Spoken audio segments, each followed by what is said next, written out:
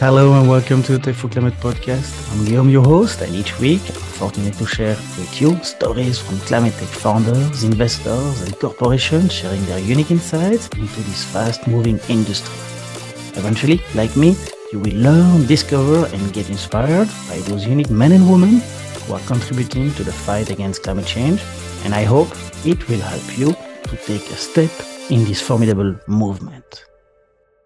So before we start, I just want to share a few words about us, as this podcast is just the tip of the iceberg of what we do at Startup Basecamp to support climate tech movement. Our mission is to accelerate capital deployment towards climate tech founders, allowing them to focus on scaling their solutions. How do we do that? Every day, we help founders access to resources and connections and gain the visibility they need to expand their growth. We do this in a number of ways with a membership platform, a Slack group with a growing number of founders, investors, and experts from around the world. And recently, we went one step further with the matching services to connect founders with top climate tech investors.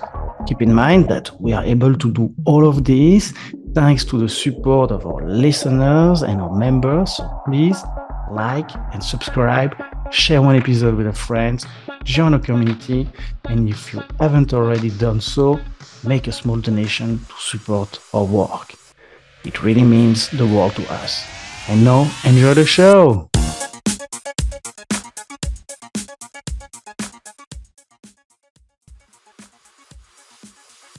Hi everyone, during this new episode of Founder Series, we sat down with Alison Wolf, CEO at Vibrant Planet. Vibrant Planet is a tech platform that is accelerating fire-prone forest resiliency worldwide. They have created an online platform for landscape restoration that helps land managers plan in more fire-prone ecosystems.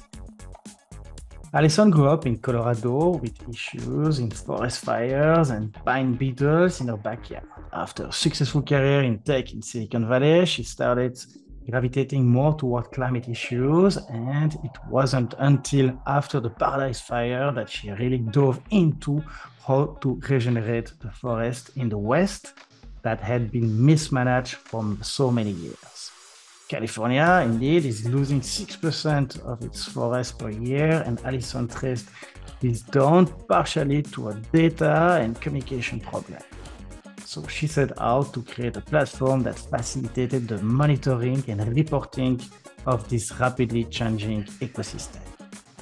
In this episode, Alison starts off by explaining what nature-based solutions are and how she has created a tech product to enable them.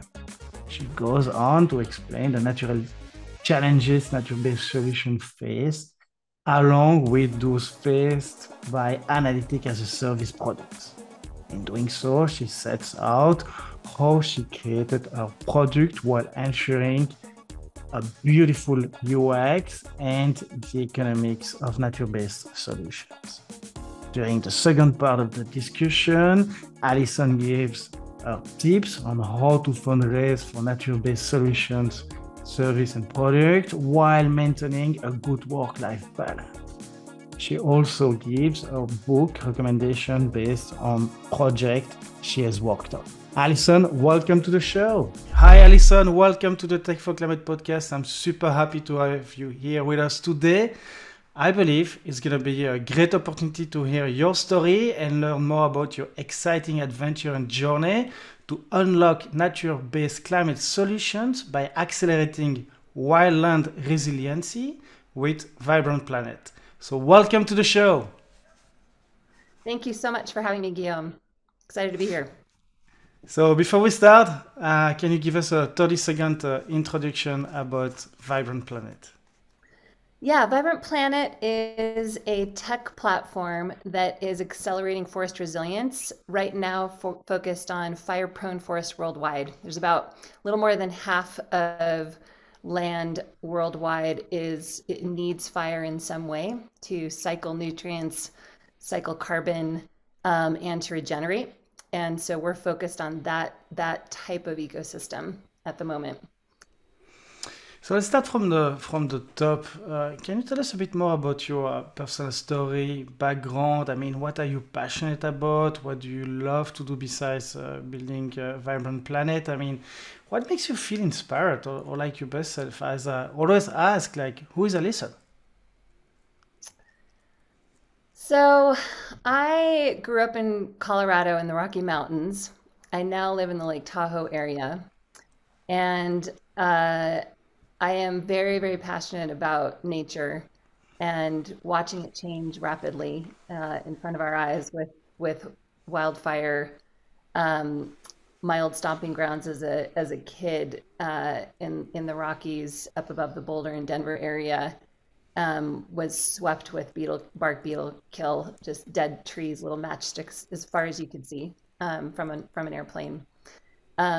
Watching that happen now where I live in the Lake Tahoe area. So um, really passionate about nature. I spend a lot of time in it, hiking and mountain biking and backcountry skiing and snowshoeing. You name it, I do it outside daily. And yeah, just very, very passionate about that. I'm also a mother of a 14-year-old girl who is incredibly wise and passionate about her own topics, and so just very passionate about raising my daughter to be a good citizen in this crazy world.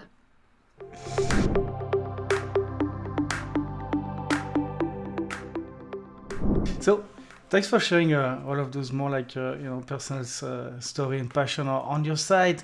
We're looking at a bit preparing the interview, looking about like your work-life experience. Very impressive. A lot of like big names as well.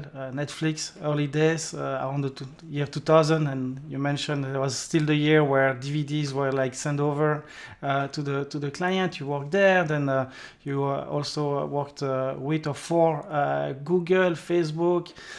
So a lot of like those big names in the tech industry, but during that whole journey and work life experience, I mean, what are the maybe like the one or two pieces of like experience in a way that give you edge to start the company?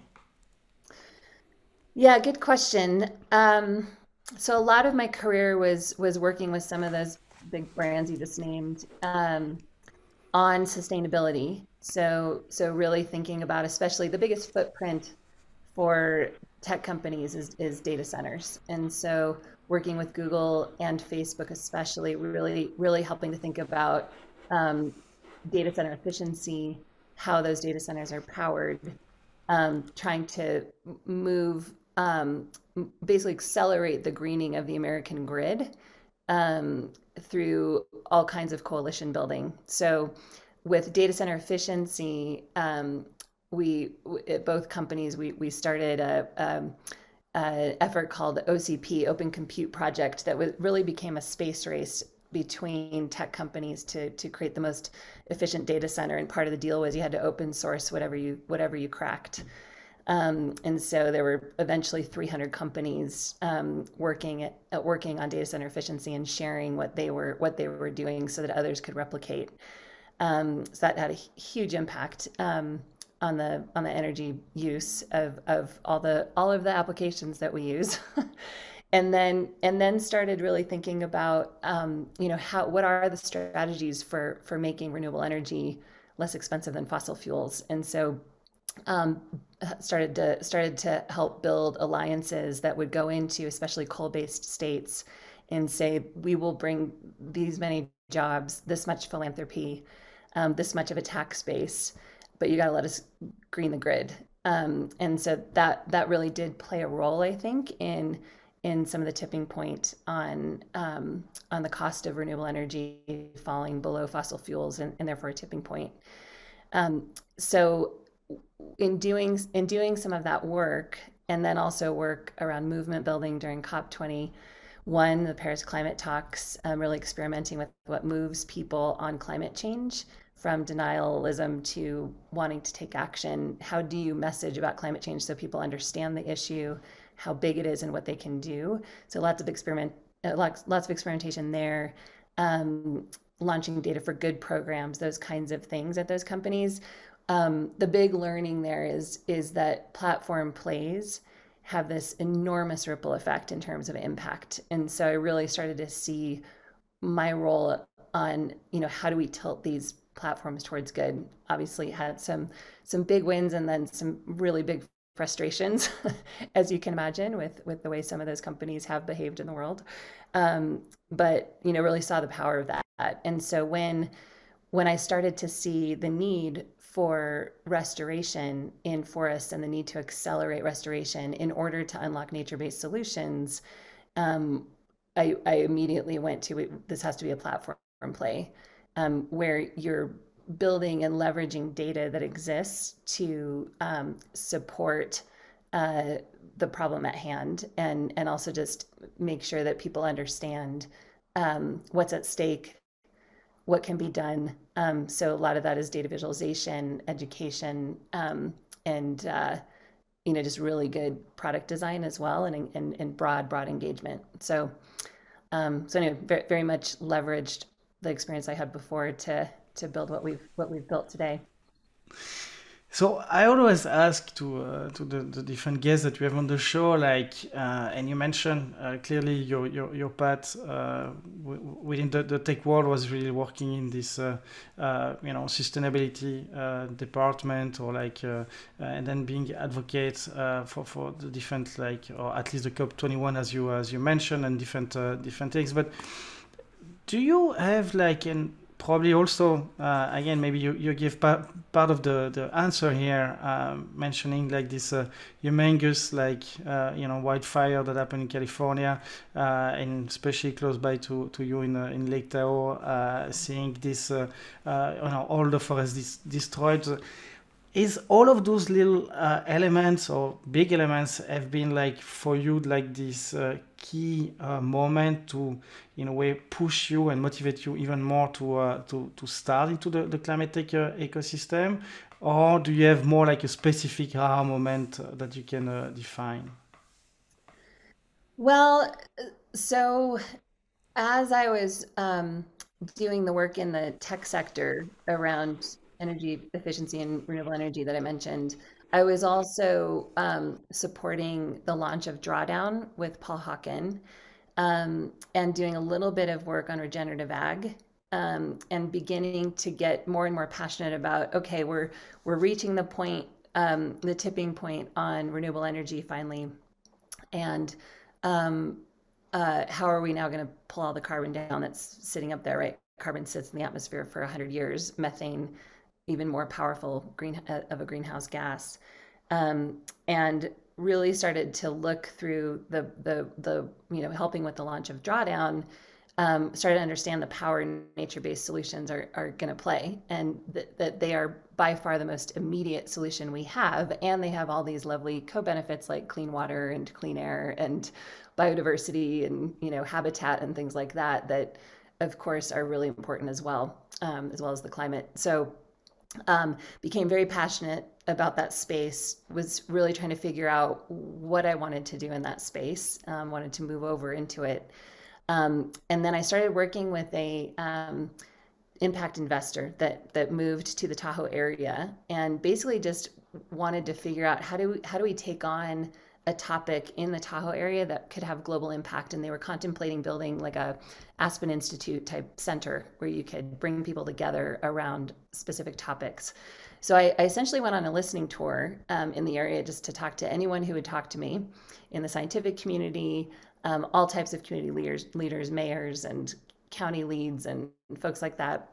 Talked to folks I had worked with in the climate science world as well, like Catherine Hayhoe and Michael Mann and some others, to just really understand at the local level, but also broader global level, what could such a center take on that would be unique. Um, and pretty climate focused family, thinking about this. And I, of course, I was at the point in my career where I only wanted to work on climate solutions. So as I'm doing this work, we had the Paradise Fire. We then had the 2018 fire season, which was the worst anyone could imagine in the West at the time.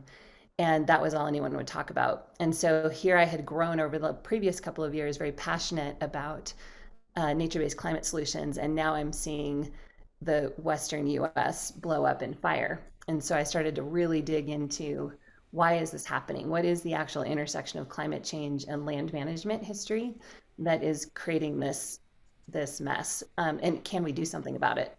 Or is the future that California just really isn't going to have forests? Which is what I was hearing.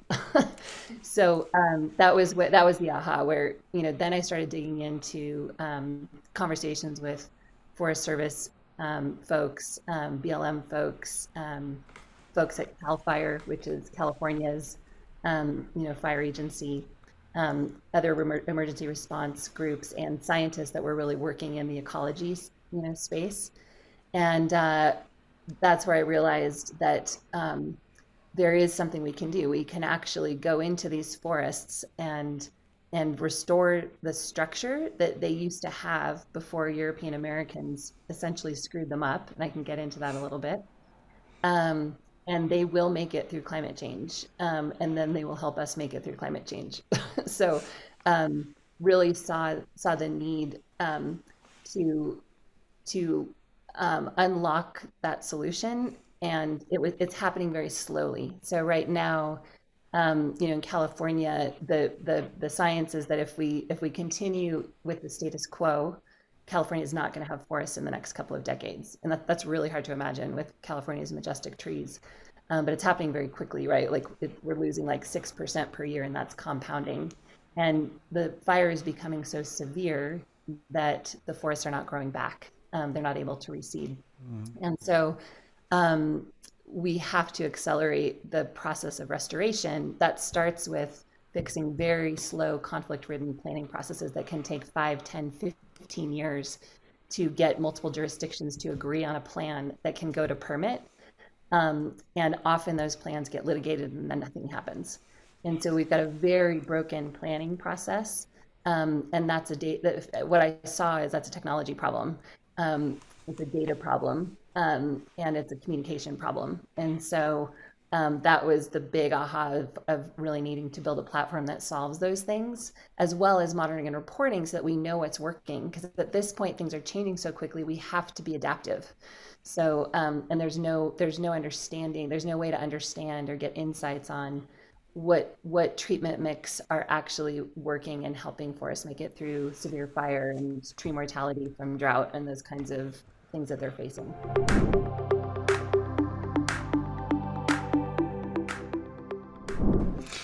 Before we go too much into detail of Vibrant Planet, I like to take a little zoom out here and go back a little bit on the natural based climate solution landscape today. So maybe to start and to put things back into perspective, could you maybe share with us a definition or your definition of like what is the natural based climate solution? What are they? Because it's definitely something that we hear that more like sometimes as a buzzword, but what is really a natural based solution? Sure. So really, nature-based solutions are nature pulls carbon down with or without us. So vegetation, obviously through photosynthesis, whether that's a plant in ag lands or whether it's a tree, they're pulling carbon out of the sky to feed themselves, right? They through photosynthesis produce sugars that they're feeding themselves with. And so they're very powerful drawdown machines that exist today.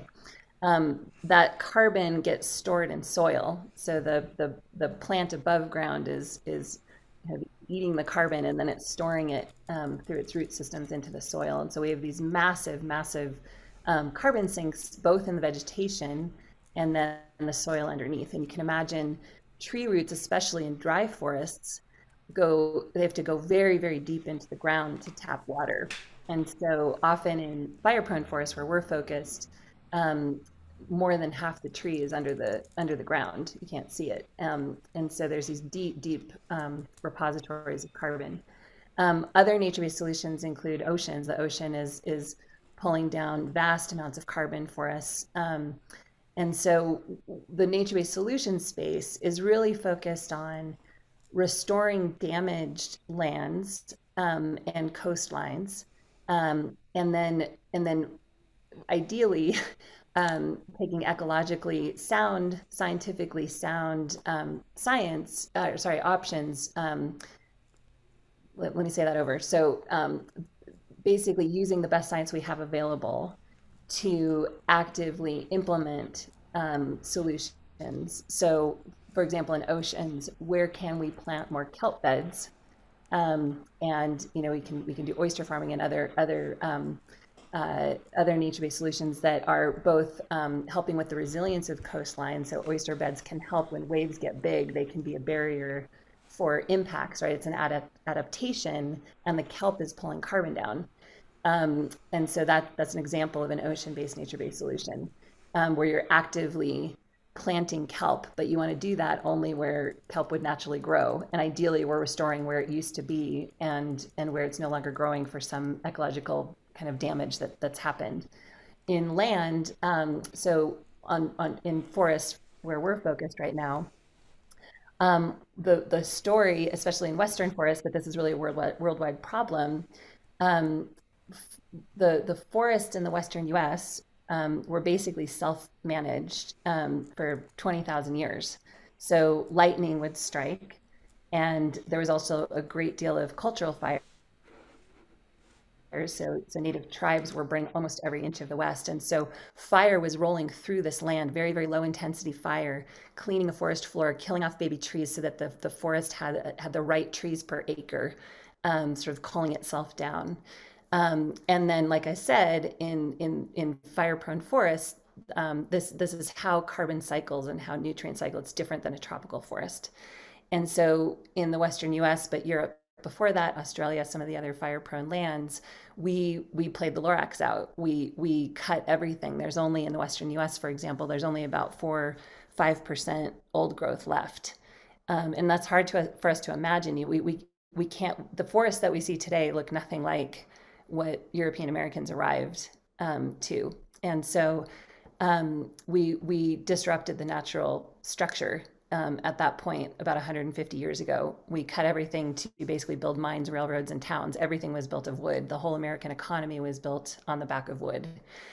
And so that was sort of a reset button. We also removed indigenous peoples, and they were tending the forest with fire. And so that fire adaptivity, that the people were living in the ecosystems, and burning was a big part of life.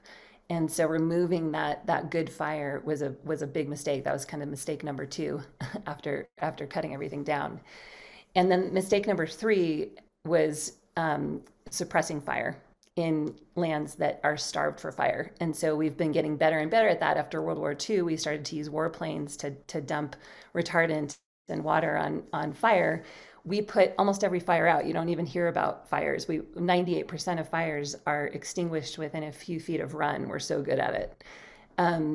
But the detriment is these forests can't regenerate without it. They can't cycle carbon, they can't cycle nutrients, and so they're dying. And they are also hazardously overfueled. And so now, if a fire strikes, whether it's a campfire that gets out of control or a lightning strike, it now can grow to a catastrophic fire. So we've got all these ladder fuels in these way overgrown forests. The fire gets picked up from the ground where it would have stayed and been a low intensity regenerative fire. And it goes up to the canopy, and then we've got climate fueled winds. And those winds are pushing fire at speeds we've never seen before. And so what's happening increasingly is this very high severity fire that kills the forest. It doesn't regenerate it. It wipes it out. It sterilizes the seeds, and it wipes out all the ecosystem services. So water is at stake. We have landslides after big fires that have trillions of dollars of impact annually, dredging reservoirs with sediment because there's nothing to hold the soil. The carbon sinks are getting wiped out. They're releasing massive amounts of carbon during the fire as well, and then we lose them permanently. So, and then we're losing habitat. So our spotted owl packs where I live are burning up. Eagle nest, those kinds of things. So, and then of course that wall of fire can hit a town and take out a town, like the Paradise example, or the Caldor fire that came close to where I live, wiped out several towns before it came into the basin. So, so we we've got to basically restore the ability for these forests to handle fire. Um, by restoring them, they can also we're maintaining habitat. We're keeping those roots in place to keep sediment from going into reservoirs and streams. And then we're also keeping those carbon sinks intact. And so that's in terms of nature-based solution, our work is to basically restore forest structure so that it's in sort of a natural range of variability, we call it, but also will last in a future range of variability. Like, how do we make sure these forests are going to make it through higher temperatures and lower precipitation, which is a reality. So, in terms of nature-based solution, and I would say like the potential of like capturing and storing greenhouse gas and therefore like here on this case CO2, what are, according to you, like which are the most promising or most efficient one, or is it really based on each like area and sector and geography in the world that each one is like more the optimum way of working, or do you see like one or two area where we should maybe invest more effort? Like I mean, you mentioned here. Forest and especially after wildfire, do you see any others, like you were mentioning kelps, like do you see any others where really like we should put probably more like time, effort and resource to accelerate the restoring of those lands and therefore like developed and like the deployment of those nature-based solution? Yeah. So we've talked about forests restoring, um, dry forests, fire-prone forests is crucial. Um, the the tropical forest problem is a different picture. Tropical forests don't need active management. We just need to leave them alone. And so, in places like the Amazon or the DRC, we need to figure out ways, and we have been struggling with this for decades now. How do we incentivize farmers to keep forests intact, and how do we stop illegal logging? And so if we leave the Amazon alone, it's just fine. But we're reaching a tipping point with the Amazon, especially where um, if it the science tells us that if we lose more than 80% of its historic forest cover, it will tip into a mass dieback where most of the forest will very rapidly die off and become dry, and fire prone in a place where there isn't supposed to be fire. And so we are at 81% of historic forest cover in the Amazon. We have 1% to go. And we need to race against time to figure out the solution. So there's lots of people working on that problem to try to incentivize farmers to keep at least 80% of their land forested, and pay them for that service through carbon credits mostly. And then so that's sort of the range of the forest problem. Our world is restoring fire-prone forests to safeguard carbon and other ecosystem services. Tropical forests, we just need to incentivize protection and leaving it intact. The boreal is sort of a mix. The parts of the boreal, parts of Alaska, for example, are becoming fire prone, where we may have to do some thinning and management, where we haven't had to do that before. And then similar to the Amazon, there are other places in Alaska, for example, or other parts of the boreal we just need to protect and leave intact. The other really vast carbon sink on Earth are peatlands, and meadows. Like even where I live in the Sierra Nevada, the meadows in the Sierra Nevada store as much carbon than Indonesian peatlands, but we continuously drain them and build on them. We're putting highways on them. We put neighborhoods on them. And so we have to change where we develop, and we have to understand the trade-offs of development from a much broader perspective than the way we make decisions today. And then the other really promising solution is regenerative ag. And so this is where we really need to move from extractive agriculture and lots of fertilizers and additives and move to a regenerative system that includes things like cover crops, compost, biochar. There's a kind of forest connection with biochar. We can produce lots of biochar that can land in ag lands and be a sponge for in both drought and flooding. It's this wonderful spongy nutrient add, basically. So soil, if we can restore soil, we're losing our topsoil. In fact, in most places in the world, we only have about 60 harvests left because of the extractive agriculture that we have been practicing. And so if we can restore soil by all of these additives, like compost, biochar, and cover crops, and we can bring animals and the nutrients from animals into soils, we can restore them, and they're vast carbon sinks. I mean, I heard a statistic once that if we were to restore the grasslands in the Midwest of the United States, it would pull all the carbon down that humans emit every year, like just that area of the U.S. So those grasslands and perennial grasses are like trees where they have these very, very deep, like 5-6 foot root systems. So they're pulling carbon way down into the ground. So all of those solutions excite me. And we need to move as fast as humanly possible to accelerate them.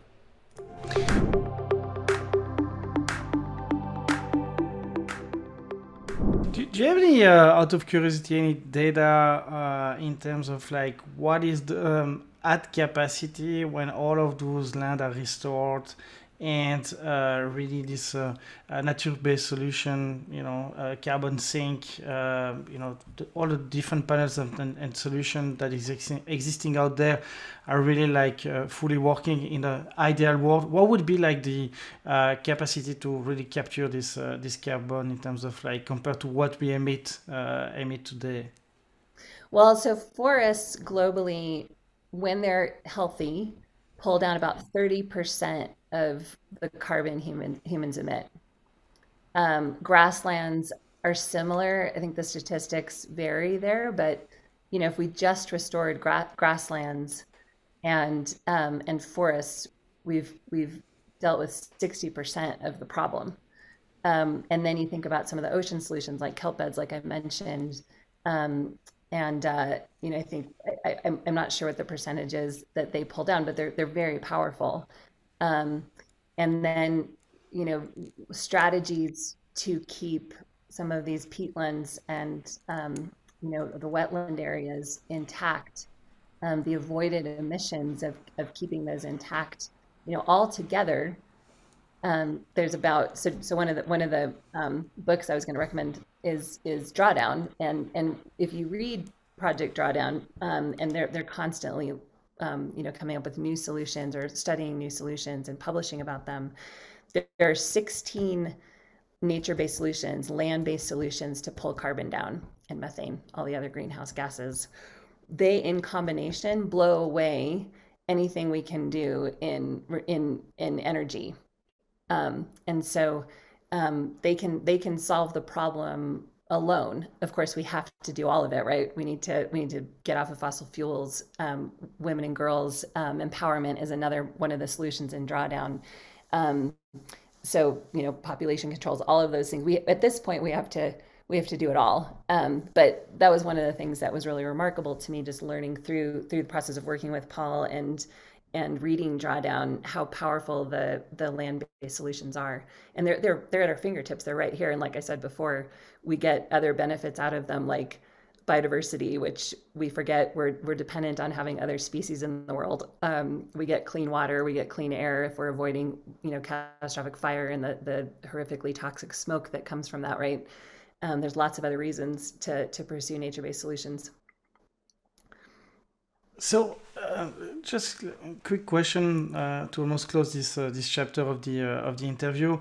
I'd like to understand maybe this the deployment of those solution or adoption, I would say, like, um, what are the regulation currently in place that are like in a way helping to support these those carbon solution, and maybe what are the missing one? I mean, what is blocking or slowing down to allow really like the nature-based solution to go mainstream, according to you? Mm.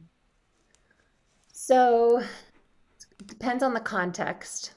Um, I think that the carbon credit, um, like forest carbon credits, as an example, but you can say the same in ag.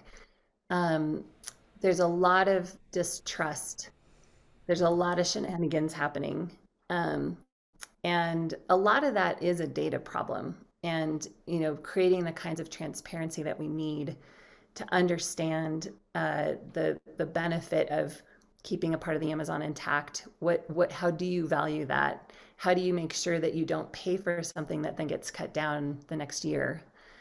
So there's in the Amazon context, there's a lot of social, political, and global economic forces that are eroding trust and credibility.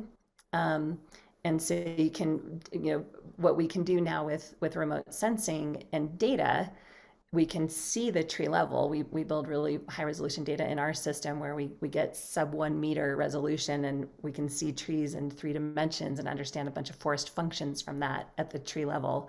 We can do the same. We're getting there with the Amazon. The canopy is so thick, it's hard. It's a harder problem in that tropical context. But we're getting the kind of data development and AI and machine learning to see forests at the tree level and understand really clear quantification of things like carbon value, but also biodiversity, water values. Um, so that part of the equation that has been a barrier until that technology had matured enough the last few years, that was one barrier that we can kind of check the box. Like we've got that now. So we can bring that level of visibility that brings some trust. Now we have to deal with the kind of social and political issues, and that's true in different contexts. Again, in the Amazon, we've got this global demand for beef that is causing us, soy feed for cattle worldwide and cattle grazing in a place that's a completely inappropriate crop to grow. And so we're clear cutting forests to grow soy to feed cows for Americans and Europeans that want to eat beef, and unfortunately, it's industrialized beef.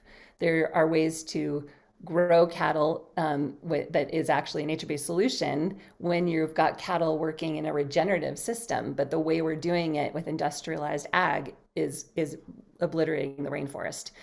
And so that's a big global social economic problem that we have to work internationally to solve. Barriers in the Western US and the wildfire problem, where we've started our work, is really just, people having a hard time with behavior change. We have to change the way we manage land.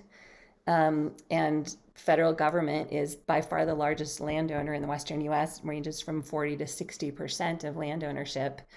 And the Forest Service is doing everything it can, and we work really closely with a lot of forest supervisors and even up to the chief, um, to really rethink how we plan, how we collaborate across jurisdictions, including tribal lands, as well as state and private forestry. How do you collaborate well across groups and build trust of NGOs that often use litigation to stop action? Because they're concerned about water quality, they're concerned about habitat getting cut down, they're concerned about a slippery slope to big logging, which we do have a history of. And so again, we've got the data and the machine learning and AI to tick the box of transparency, and that's part of what we're bringing to the table is we can show you what's happening down to the tree level and help you plan and help bring those NGOs into the fold so that they don't litigate, so that they're part of the process and they can trust that the action is the right ecological action for that area. So that's really important. And then it's just policy change too. There's needs for mandates for reporting on treatment effectiveness and resilience trends and things like that. That the policy landscape has not caught up yet to the need to move very, very quickly before we lose everything. So we're trying to help accelerate some of that using data and storytelling and visualization, doing what we can, but it's really hard. People are not good at change. That's definitely like change management is always a tricky one. So let's go a bit deeper now into Vibrant Planet. I mean, you already uncover quite a bit of the story. This maybe I'd like to hear a bit more about like this, gap, the initial gap that you identified in terms of like data and what was like missing for the local authorities, and especially like you're mentioning here in Tao, in terms of like forest management and like how to go further. So can you tell us maybe a bit more about this initial story of the company? I mean, why did Vibrant Planet have to exist? Yeah, so in Western forests and fire-prone forests worldwide, so you can think about Mediterranean Europe. France had one of its largest fires, right, this year. Greece recently burned. Spain has a fire problem. Australia obviously has a huge fire problem. So in all of these areas, again, what I was seeing is this very conflict-ridden, very slow planning process. And so fires are moving at, 60,000 acres, 100,000 acres, 2 million acres now because of that catastrophic fire problem I mentioned, where we've got this fuel load, these very unhealthy, overgrown forests. And so these fires are moving at these really large scales now that requires um, landowners to come together because it's crossing federal, state, and private lands and tribal lands. And so it's forcing collaboration, but the there's no tool for collaboration. And so that was the big thing I saw is how do we help people communicate better and bring that transparency to a planning process to avoid litigation, be more inclusive in the process across jurisdictions, but also stakeholders that are concerned about things like owl habitat, um, so that they're part of the process. And so what I saw from a data perspective um, was basically a bunch of data silos and very low quality data. So the data to date, so we think we have really good data because you can zoom in on Google Earth, right? And you think you're seeing trees, but it's two-dimensional data. Um, the fire problem is so vast now. So in the Western US, for example, we have 240 million acres across the Western states that are at risk of high severity fire. You can't walk 240 million acres and look at the forest, which is what's happening today. Like that's the process is you're physically out there, you're working with paper maps. And tools like ArcGIS, which are great, you can pull data layers into that tool, but then usually the output is a printed map and a bunch of people around a table drawing on it and arguing. Um, and so what's needed now is prioritization. And we have to do prioritization using remote sense data because we have to figure out where do we actually have some of these in-person processes? Where do we put boots on the ground? Where can we get the most bang for our buck? If we have limited dollars to spend to restore a landscape that's 1 million acres, let's say, where do we go to make sure we're getting the most benefit? And groups like the Forest Service and federal parks and state parks, they're always managing to avoid wildfire burning from their forest into a town. So they're trying to avoid losses to communities, but they're also always managing for carbon, water, biodiversity, recreation, right? That's where we play, is in Forest Service and BLM land. And so they have to have a multi-benefit planning process that requires really robust data to understand at the tree level forest function and then to be able to model different treatment scenarios. Where do we put prescribed fire? Where do we mechanically thin a forest that's overgrown? So we have to apply treatment mixes and then apply fire probabilities and climate probabilities to understand how would this treatment work over time. And so our system was built to basically solve that problem where we create very high resolution 3-dimensional tree data at 1 meter to 5 meter level, depending on what we can pull in. And then we normalize water biodiversity, carbon, recreation, population, and building infrastructure data to that tree approximate object. That's all packaged in a scenario building platform so that you can play with a whole bunch of different treatment scenarios, model them into the future, and understand how effective they would be in fire probabilities, in climate probabilities, flooding probabilities, drought-driven disease, other climate-driven problems. So, and you can imagine today in a paper-driven process where you have maybe one plan that you can't play with, you're not seeing data visualizations, you're not in an environment where you can imagine, right? Where you might have a do nothing scenario where in California, everything burns in 10 years.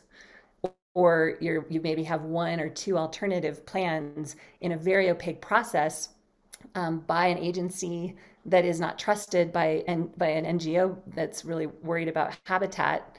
And so, of course, they're going to sue and stop it. So we're basically solving multiple things at once. So it's the data transparency, robust data and data visualizations, the ability to create scenarios together and share them and compare them. And you can literally overlap to see where you have consensus. And then once treatment happens, monitoring. So we can see if there was a fire, you can monitor, the fire effects as treatments are happening. Are we actually achieving the objectives that we were shooting for? And then overall, how are landscapes trending?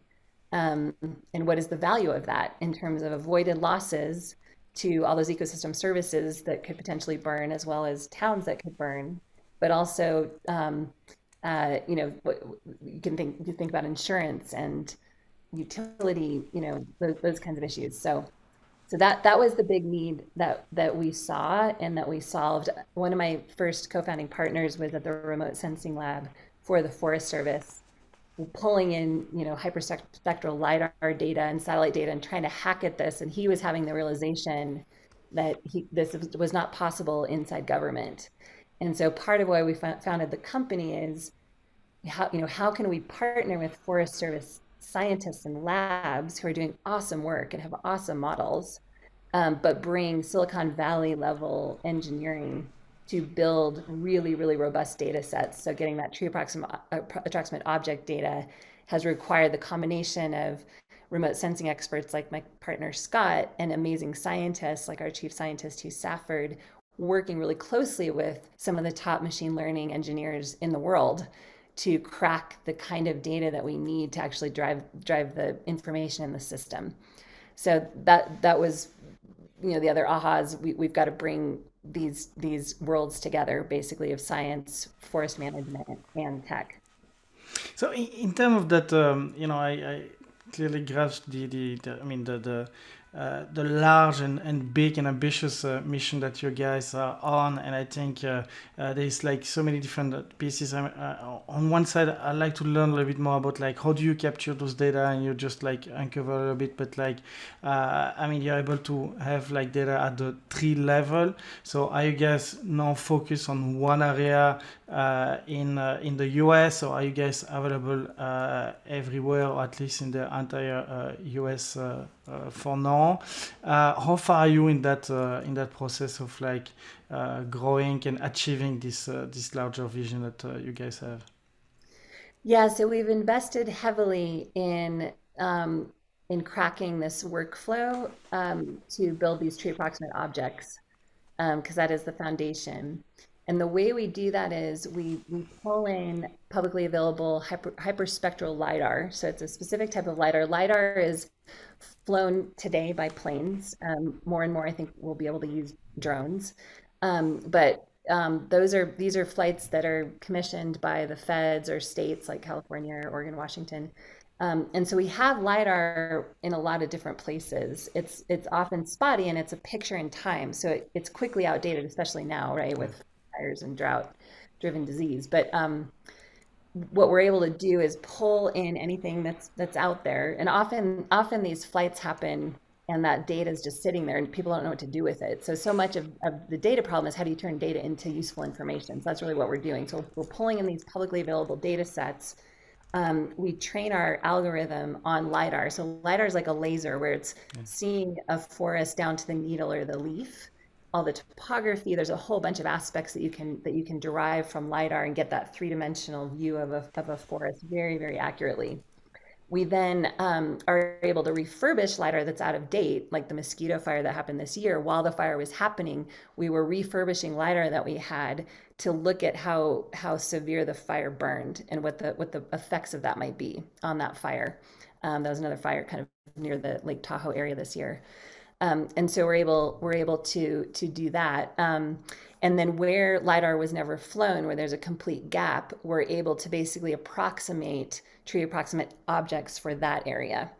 And we're able to get to like sub 5 meter resolution right now. That'll continue to get better as our inputs get better and our algorithm gets smarter. But that's good enough for planning purposes. So we invested heavily so that we now have the capability to point that machine anywhere in the world. And it's very tuned for fire-prone forest types. So the ones I mentioned in the Western US, in the in Mediterranean Europe, Australia, those forest types, but we can tune it for the Amazon, for the DRC. So we can apply it in other ecosystem types as well. We're now also extending that to grazing lands where we can restore grasslands as well that are adjacent to forests. So that was the big feat, was building that capability. So in terms of reporting that you provide and different pathways of solution for the different local stakeholders and authorities and land manager, where are you at today? What kind of reporting? What are you able to give them? And in a way, how do they? What was their initial reaction? And seeing those people coming out of Silicon Valley, as you mentioned, with those reports and data, and maybe some recipe for them to act on A, B, or C. I mean, what was their initial reaction? Yeah, so today the system is deployed and at work in the Central Sierra in about 1.5 million acres. And then it's within the next 6 months will be deployed in about 10 million acres in more of Northern California, Southern Oregon. And then we're starting to now move into some additional areas in Idaho and Colorado. And the reaction's been interesting. So there are some folks that are a little threatened by it. The team that we've brought in from the Forest Service and BLM and some of the agencies, EPA as well, we've got some really beloved, very credible scientists and land managers. And so,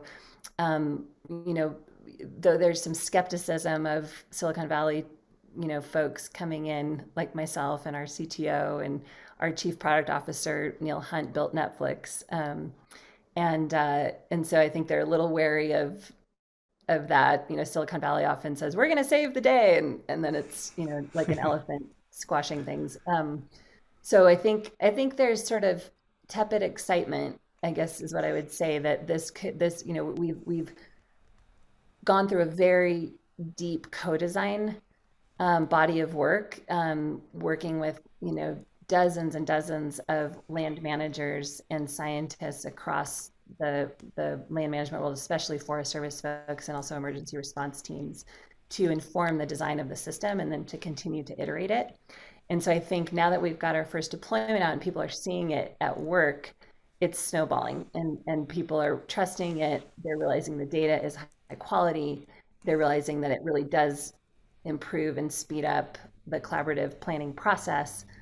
And they're excited to be able to monitor and report back to whoever's providing funding, whether it's the feds or local community foundation or whoever, the use of funds, and their effectiveness, resilience trends, those kinds of things. So the value proposition's working, and now that we've kind of got it live and out there, it really is snowballing, and more landscapes are coming on board. So do you have any paid clients so far? And who is your customers? I mean, who's paying you? I mean, what's the business model behind Vibrant Planet? Yeah, so we sell the system as it's basically analytics as a service. And the people that use it are forest supervisors for the U.S. Forest Service at the local level. Um, they're fuels management teams, they're botanists, so they've got a bunch of different, hydrologists, a bunch of different scientific teams underneath the forest supervisor that runs that forest. Like the Tahoe National Forest is around 1 million acres. We've combined that with the Tahoe Basin Forest, which is a separate forest that's around Lake Tahoe, so that now we're crossing 3 connected watersheds, 3 different forests, and their teams, 2 utilities. PG&E is now a customer as well, and they're part of that landscape, as well as Nevada Energy on the Nevada side. And so yeah, so it's basically the customer is the paying customer are fire districts who have to do community wildfire protection plan updates every couple of years. There's a vast amount of federal funding that moves to the municipal level for that. So we have several fire districts in that landscape.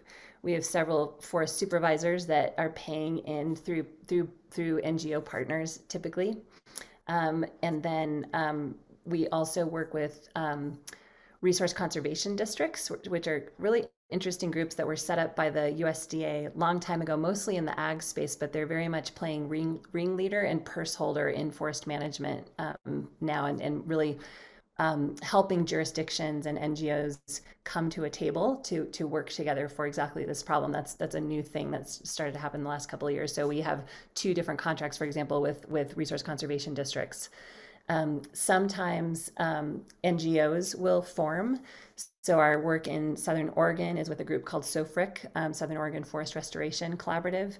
And so that's an NGO that has purchased our analytics as a service for the Forest Service that is up there, the Rogue Siskiyou system, as well as NGOs and tribal partners and others that are in the area. So that's where we're selling now at the local landscape by landscape level. And then we hope at some point we can work with the federal government. We are in conversations about ways we can support the USDA writ large, and Department of Interior, which is Bureau of Land Management, federal parks, some of the others too. So you can imagine eventually having more of an aggregated view, like for the Mm-hmm. Forest Service chief, of how are all my crisis landscapes doing? Are the treatments that we're moving billions of dollars to effective? He needs to report to Congress on what he's doing and how it's going. And so we really hope that we can over time support that. And in the meantime, we're basically helping at that ground level where permit happens, for where trees are cut and where we do prescribed fire and some of the restorative treatments.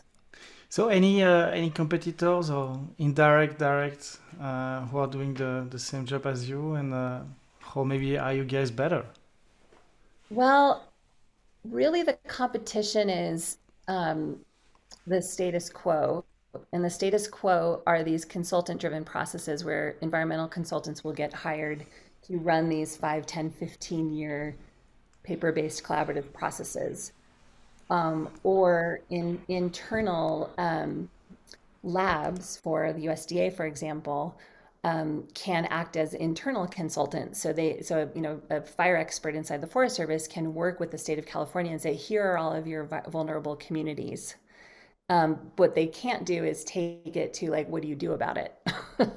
What are the strategies that you design to mitigate this risk?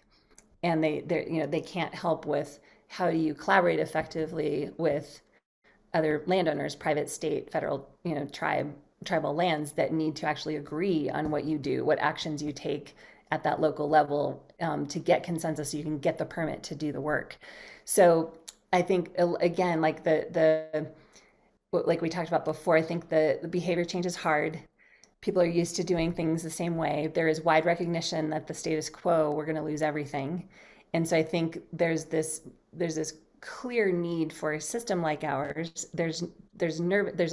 People know about us.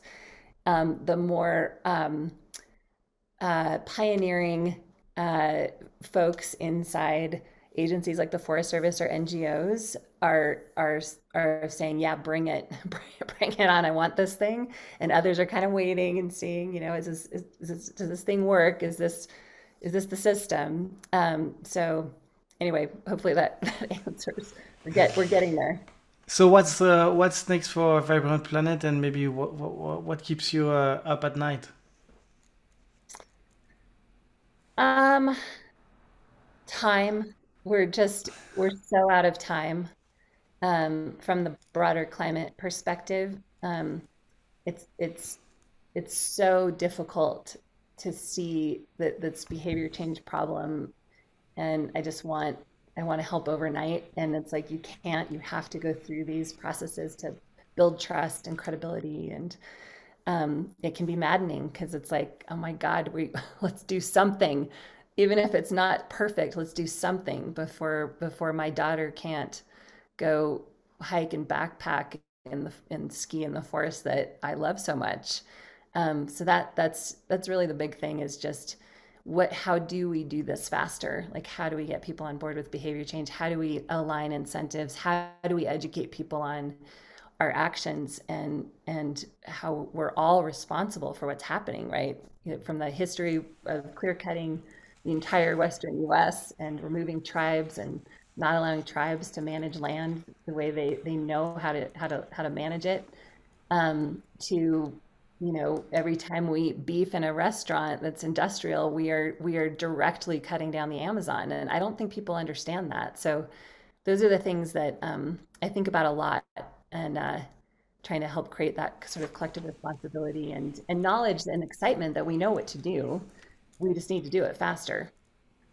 So my last question is a question I always ask to everyone on the show. I mean, what's your personal opinion of, like, on the climate crisis? I mean, what would be your words to the people who feel demoralized and by all the already visible consequences? I mean, are we doomed? Depends on the day how I answer that question. Luckily, you know, spending my life in the solutions space, I am mostly hopeful. You know, there are so many things we can do. I mean, just in the nature-based solutions space, and it's really exciting to see. I mean, obviously the market has had this enormous correction, and funding's tough, and all those things, but I am seeing funding for our company, for the nature-based solutions space, and for climate solutions as a whole. It's still pretty steady and strong, and so, and there's so many cool startups popping up to solve different parts of the problem. So I'm hopeful, and I would encourage listeners to jump in. It's all hands on deck, and there's a lot of opportunity to have a lot of impact, and also make a living while you're doing it. So So how can our listeners, like investors, founders, experts, can help you guys? Um, well, keep an eye on our website because we'll be doing some hiring soon. So if people are interested in our company and platform, we'd love to talk to you. Um, and yeah, and then funding, of course, we'll continue to raise money. And so if folks are interested in that, they can reach out to me as well. Um, and partnership, you know, where we are much more collaborative than we are competitive. And so where there are folks working on similar or synergistic um, plays, we are all ears to figure out where we can lock arms to do more together faster. So I'd say those are the three areas. Fantastic. So any question I should have asked you for this first part of the interview that I did not have? Um, I don't think so. That was pretty thorough. Thank you so much, Alison, for your time, for your incredible insight on the industry. I'm so excited again to see so many brilliant people like you taking, putting so much time and effort into finding a durable solution for our planet and fighting climate change. So thank you so much. Thank you, and so appreciate you giving us a little bit of spotlight. Um, You're welcome. Thanks again for joining us on the Tech for Climate podcast. I hope you enjoyed the show. Stay tuned next week for more climate tech insights. In the meantime, head on over to our webpage at startupbasecamp.org, where we have lots more insights and resources for anyone wanting to get involved in climate tech. If you find our resources useful, please consider donating to support our small self-funded team. Don't forget to subscribe and share with your friends, and see you next time.